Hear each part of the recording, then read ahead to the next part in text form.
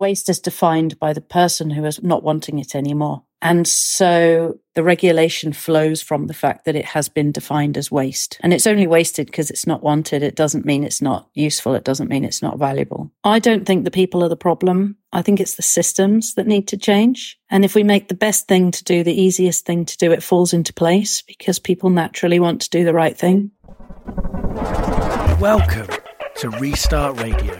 I'm Dave Pickering and I make a monthly podcast for the Restart Project.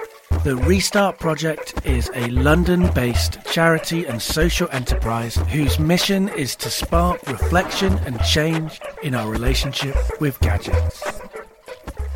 In this month's episode of the Restart Project podcast, I'm handing over hosting and reporting duties to Restart's communications producer, Holly Davies.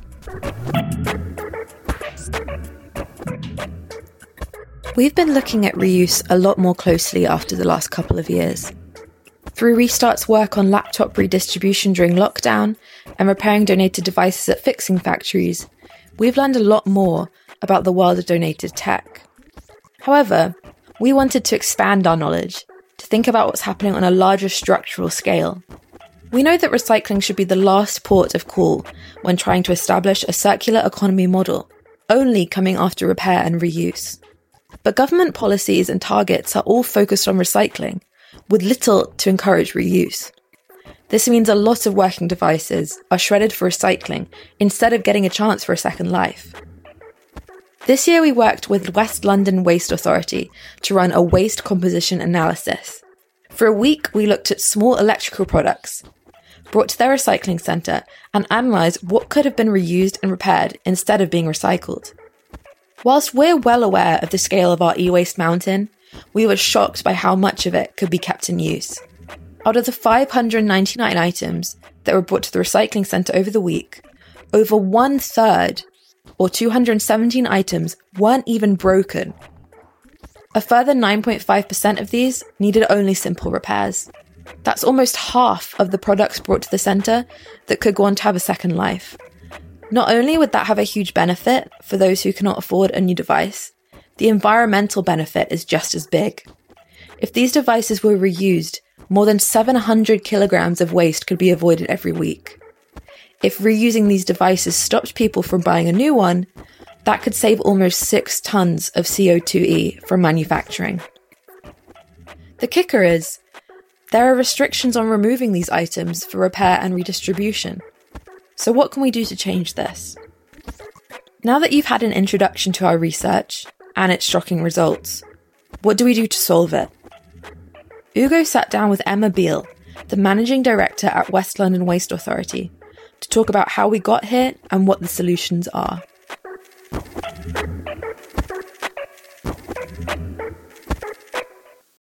My name's Emma Beale. I'm the Managing Director at West London Waste Authority. At West London Waste, our purpose is to be leaders in treating waste as a valuable resource.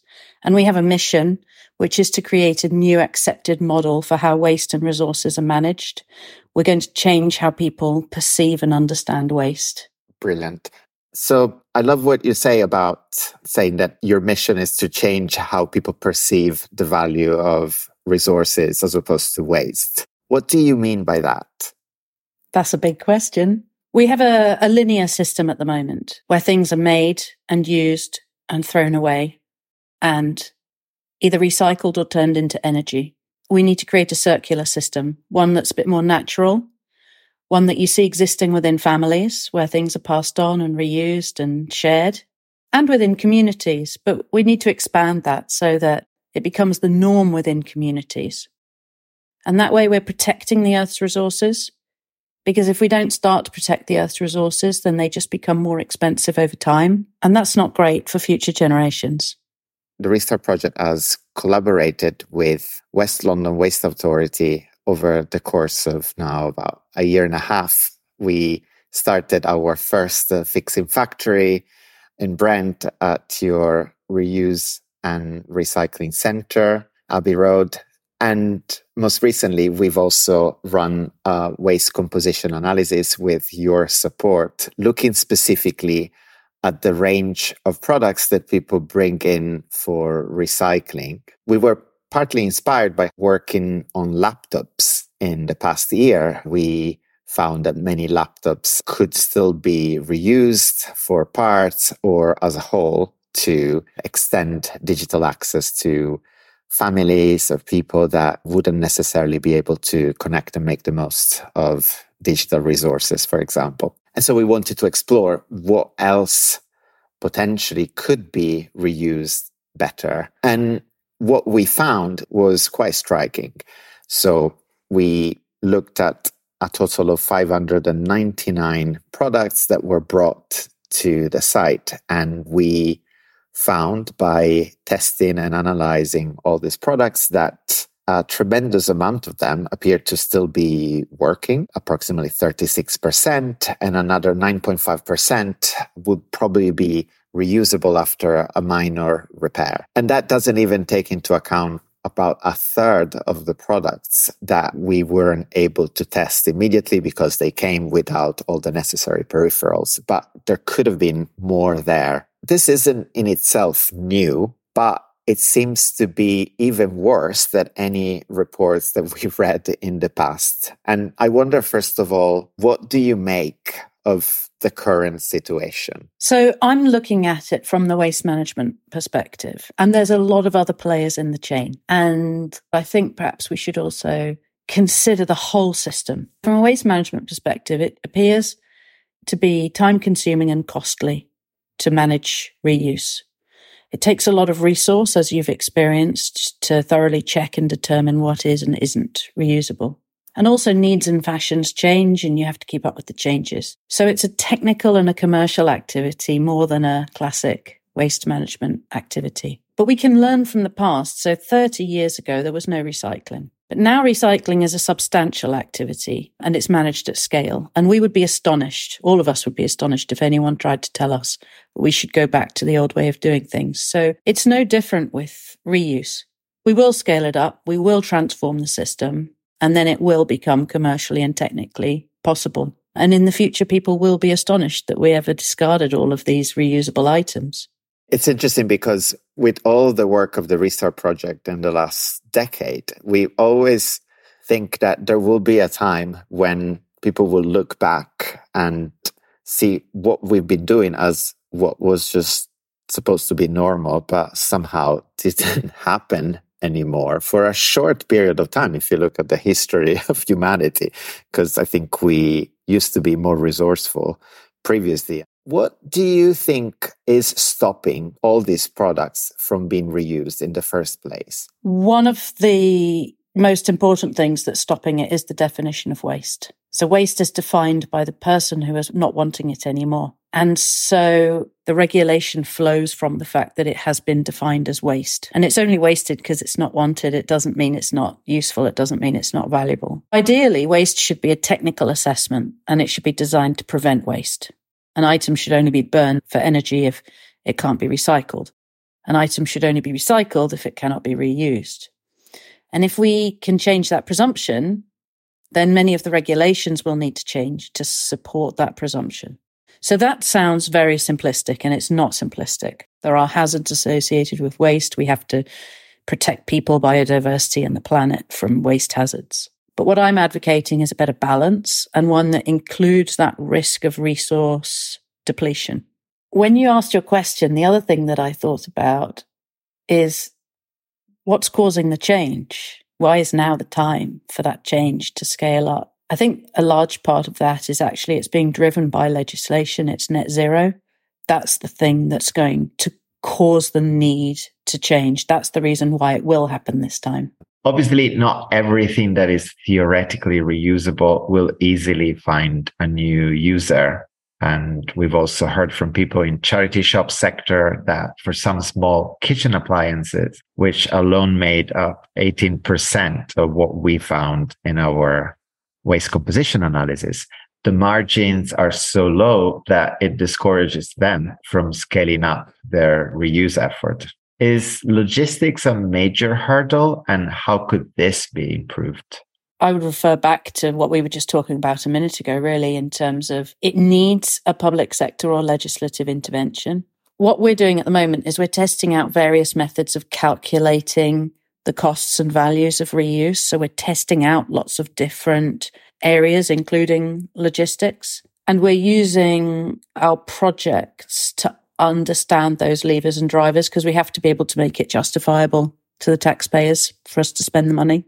The money appears to be an issue. Perhaps that's also one of the issues that policy could help fix, not just in terms of acceptability, but also in terms of resources. What policy changes do you think will make it easier for waste authorities like yours to scale up reuse? Well, the money is about supply chain costs. And so what we're learning with a whole range of policy interventions at the moment is that if you look at the whole system cost, you can put money into one part of the supply chain and save more in a different part of it. So extended producer responsibility is a mechanism for doing this. But also, as I said, just running the projects, understanding it, making it visible, showing the policymakers some of these levers and drivers, that will help them to decide what is the best policy intervention. I think we're still between us working out what they are, but I think we're getting closer to it.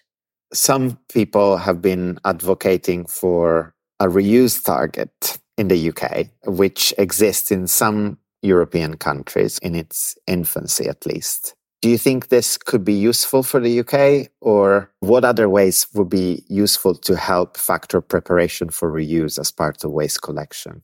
Absolutely, it's useful. I mean, if you set a target and you fund things appropriately, then you find that we smash the target. I think the first recycling target was 35%, and now we're aiming at 65%.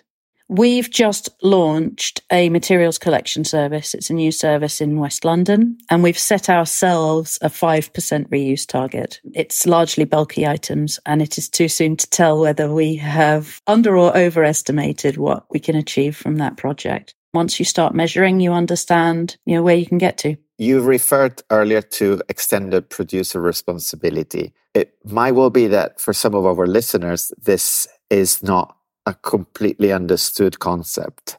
Could you try to explain what this is and how does it relate to creating the conditions for reuse and repair being preferable to recycling? So let's start with pay as you throw, which means that when people decide what they put in their food waste bin, what they put in their recycling bin, what they put in their rubbish bin, what they don't put in the bin at all, they donate to charity or send for repair and donation.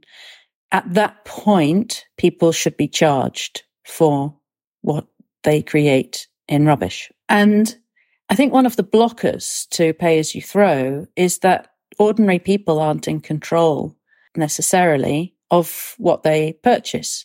And so extended producer responsibility takes that thinking to a new level, and it's more of a pay-as-you-design idea.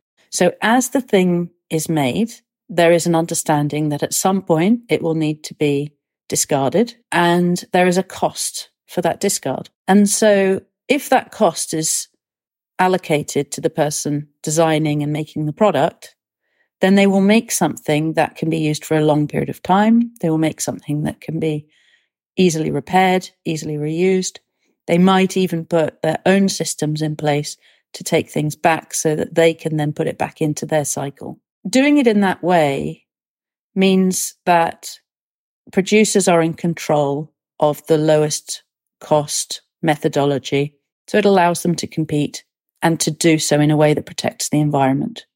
Building on that, some of the current barriers and misaligned incentives are the tension between targets to reach for recycling and this encouragement, therefore, to try to seek value for products that are about to be turned into a contribution to reaching that target. Do you think there is a way to reconcile this? I think it's a measure of how successful we are at recycling. You have to go steps on the journey from rubbish to recycling, from recycling to reuse.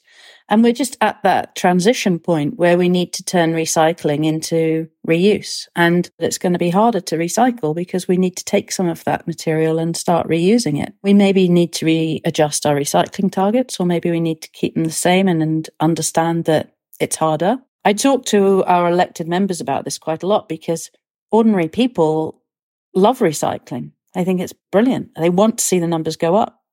We have to find a way to explain that we're doing more, we're doing better, but sometimes the numbers go down. One example of how the numbers could be going down was the feedback we received after releasing the data of our waste composition analysis from community repairers in our network, who pointed out that in many cases, even broken devices brought in for recycling could be a useful source of spare parts, allowing the inexpensive repairs of other products. How could this be facilitated? There needs to be a demand for spare parts. So if we, the waste managers, know what is valuable to the repairers, we can target it and salvage it. What doesn't work so well is attempting to salvage everything.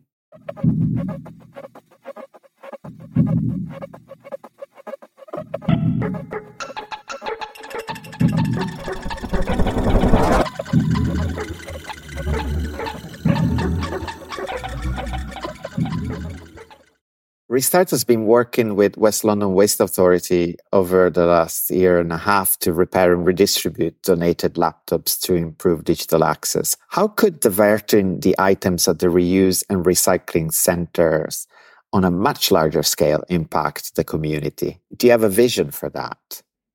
Yeah, absolutely. As we transition to net zero, there will be approximately 10,000 new green jobs needed in West London. In addition, there'll be 120,000 carbon-intensive jobs that need to transition, and we're part of that. So this work builds skills, knowledge, capability. It builds confidence. Also, some people prefer not to buy new or are concerned about ethical production or consider electrical items as luxuries. And building the pre-loved market is much more inclusive than the situation that we have right now. It brings more items to market in a greater variety, and it suits a range of needs.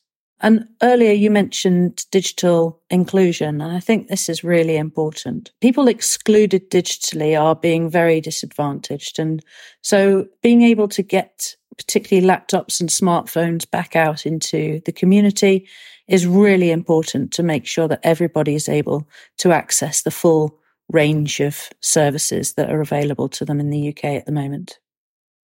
So other than the social impact, which is obviously massive, do you know the monetary value that's currently being lost in recycling all of these devices instead of reusing them? I've just bought my first ever dishwasher. It's arriving tomorrow. It's my third dishwasher, but the first two were handed down to me. So I've done a few calculations. If an energy efficient long life dishwasher costs £1,500, then my example is, as a consumer, I've saved £1,500 over about 25 years. But waste managers think in cost or value per tonne. So looking at it from a waste manager's perspective, if those two reused dishwashers had a resale value of, say, 50%, then that's £750 each, which is a bargain given the use that I got from them. If the average weight of a dishwasher is 130 kilos, then each dishwasher was worth £5,769 per tonne. It gives a really large value per tonne. It captures the cost of the materials and the labour that went into making the dishwasher in the first place. It's a value. When that dishwasher comes and gets smashed up, it goes at zero. That's fascinating. So basically what you're saying is there is a lot of economic value in preventing things from ending up smashed or shredded and getting them into reuse. It's just that we're not designed to calculate that as a target in the UK or in most other countries, to be honest, as of yet. It's also one of the reasons why the waste management industry is pushing for change as hard as it is, because waste is the bellwether of this carbon economy. And because of how we cost things and because of how we calculate things, we can see clearly where the value is. The difficult thing is for us to help other people to see it, to understand it. And so the reason why we're doing our projects in the way that we are, the reason why we do these calculations is to create data, to use that data to then create visuals so that other people can see it just as clearly as we do. It's also about coming up with powerful narratives of the success stories and organizations successfully diverting waste for reuse. Could you tell us about some of these happening at West London Waste Authority sites or elsewhere? Well, the project that we did with you at our site in Brent at the Abbey Road Recycling Centre, one of the things that we created was a sign out of used electrical equipment for the fixing factory. And it's been really popular. When they see the sign, people understand what we're doing. They understand why it's useful. They want to participate. They're inspired by it. And so it taps into our knowledge that resources are valuable and that they set you up for life. I've still got bits and pieces of my parents' cutlery from when I went to university. I've got my dad's old chest of drawers that's now being put aside for my son. There's a cycle of renewal. There's a natural instinct to care about people and belongings. And local government is steeped in this. It's all about community care, resources. There are lots of amazing reuse projects up and down the UK. Manchester has the Renew Hub, which is probably the largest scale that I've seen in one place. And when people see it, then they suddenly get a sense of just how many useful things are being thrown away. Surrey has reuse shops on the recycling centres. Devon has some wonderful projects. The Welsh Government is putting a lot of focus into this area. There will be many more than I can name or have seen. But what I know for sure is that when you show people these visuals, they don't necessarily need the detail of how much is happening and how great it is. They understand the importance of it quite easily. And so it's an important part of doing it. Don't do it secretly, silently, in a big warehouse or a big shed. It needs to be upfront. It needs to be visual. It needs to be part of the community. What are your own plans as West London Waste Authority to increase reuse? So we've got multiple projects. As I said, we're investigating the hidden costs and the values. We've procured a social value calculator so that we can understand the wider good that the reuse projects do. We have to be able to justify what we spend. What we find is that spending cuts for local government sometimes have unintended consequences. And by understanding the social value, there are ways that we can reverse that. So, for example, the cost of social care is a big cost pressure for local government. But if we can spend £1 in the waste budget and save £3 in the social care budget, then that's a valuable thing to do. Providing somebody with a bicycle or a laptop can result in that person landing their dream job. We can capture those stories. We can share those stories. What we want to do ultimately is create a network of circular economy hubs. We want to normalize reuse, give people options to consume less without having less, create new work, new skills opportunities locally. There's plenty. We look forward to seeing more. At the moment, however, for many people, there seems to be a bit of a confusion about what recycling actually means, whether it includes any reference to reuse or not already. I mean, to some extent, even reuse and recycling centers don't make that distinction very clear. How can residents be helped in extending the lifetime of products now? I do think that recycling is a catch-all for many people. But what I've learned from the projects that we've started is I don't think the people are the problem. I think it's the systems that need to change. And if we make the best thing to do, the easiest thing to do, it falls into place because people naturally want to do the right thing. You mentioned the example of the Renew Hub in Manchester. And what they did there was setting up reuse containers for people to be correctly signposted to, a little bit like what you did with the laptops for the fixing factory in Brent. Do you think this could lead to more uptake of reuse as opposed to recycling already? Or do you think that some additional filtering of things that might have been deemed indeed for recycling but could still have a reuse value would be desirable? So when you start working on things like this, you find yourself with customers at both ends. So you have your customers that want to donate and bring you reusable things or things for fixing. And then you have your customers who want the materials, the products, the items. And the hardest thing is matching the supply and the demand. At the moment, I think there is more supply available than there is demand. So the reason that we are starting with small projects is because if we opened the floodgates and said, bring us all your reusable items, we would get more than we were able to actually get through the system. It's a systemic change. It's difficult to plan when you are a range of different organizations, but that's another really important part of what we're doing, building up the numbers of organizations and people and communities that we work with in order to ensure that we've got that smooth transition of materials through the system. The UK is also behind on legislation on right to repair compared to what's happening in the United States and across Europe. And rather than promoting reuse and repair, we keep seeing strong messaging on increasing recycling, with reuse almost constantly seen a bit as an afterthought. How can we move away from such a wasteful approach, also in purely communication terms?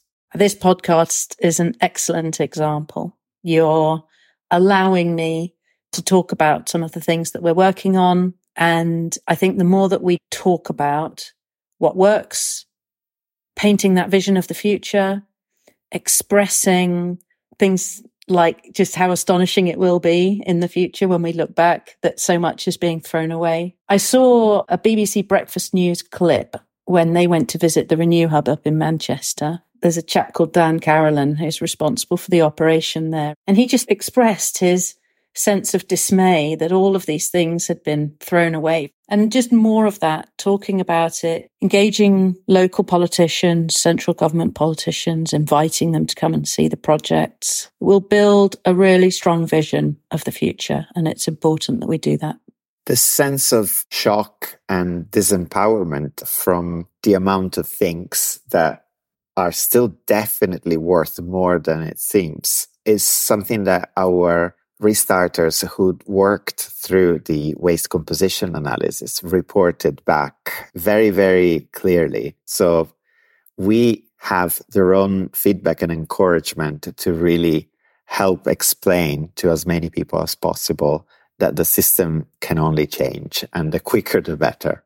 It is tough, actually. I experienced that myself as a waste manager because you can't clog up the system as you're trying to change it. You have to keep things moving at the same time. Some of the really strong visuals are pictures of mountains of electrical items or mountains of textiles or mountains of food waste. These visuals, I think, bring it home to people.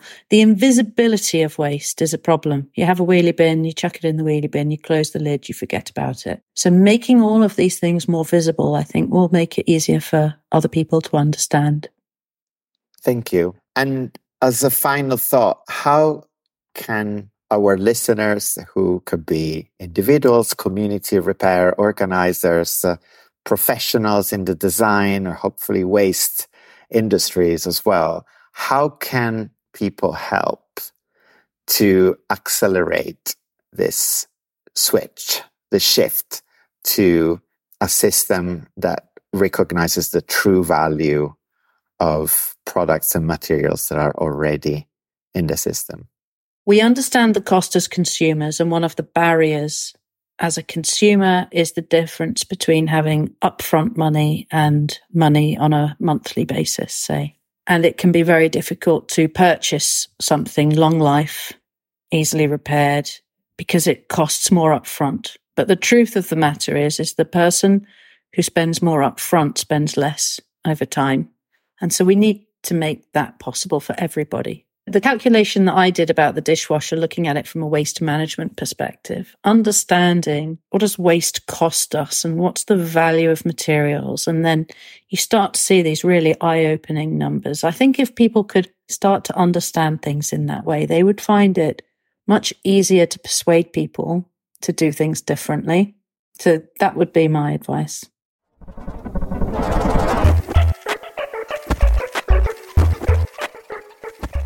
It's hard work to secure real change around reuse and repair policy.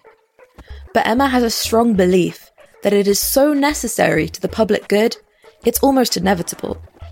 And it's true, as Ugo said, that as a society we have a pre-existing history of championing reuse, repair, and the conservation of the materials that go into making our stuff.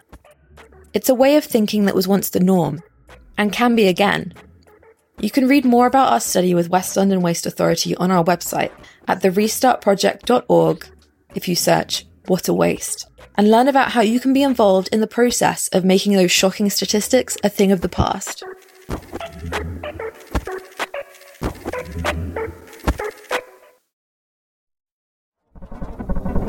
Restart Radio is a show aired on Resonance 104.4 FM and a monthly podcast uploaded to the Restart Project website and found wherever you get your podcasts. As with all episodes of Restart Radio, we'll include links with background information to all of the issues and stories discussed over at therestartproject.org, where we've also set up a fundraiser. So if you've enjoyed this episode, do make sure that you donate there to help to fund the future of the podcast. The music that you've heard in today's episode was made with lasers and repurposed electronics and is a collaboration between Opto Noise and Cassini Sound. And big thanks to Restart's communications producer Holly, who does the research and the planning for the podcast. And now it's time to pack up the equipment and say goodbye to each other. Goodbye, everybody.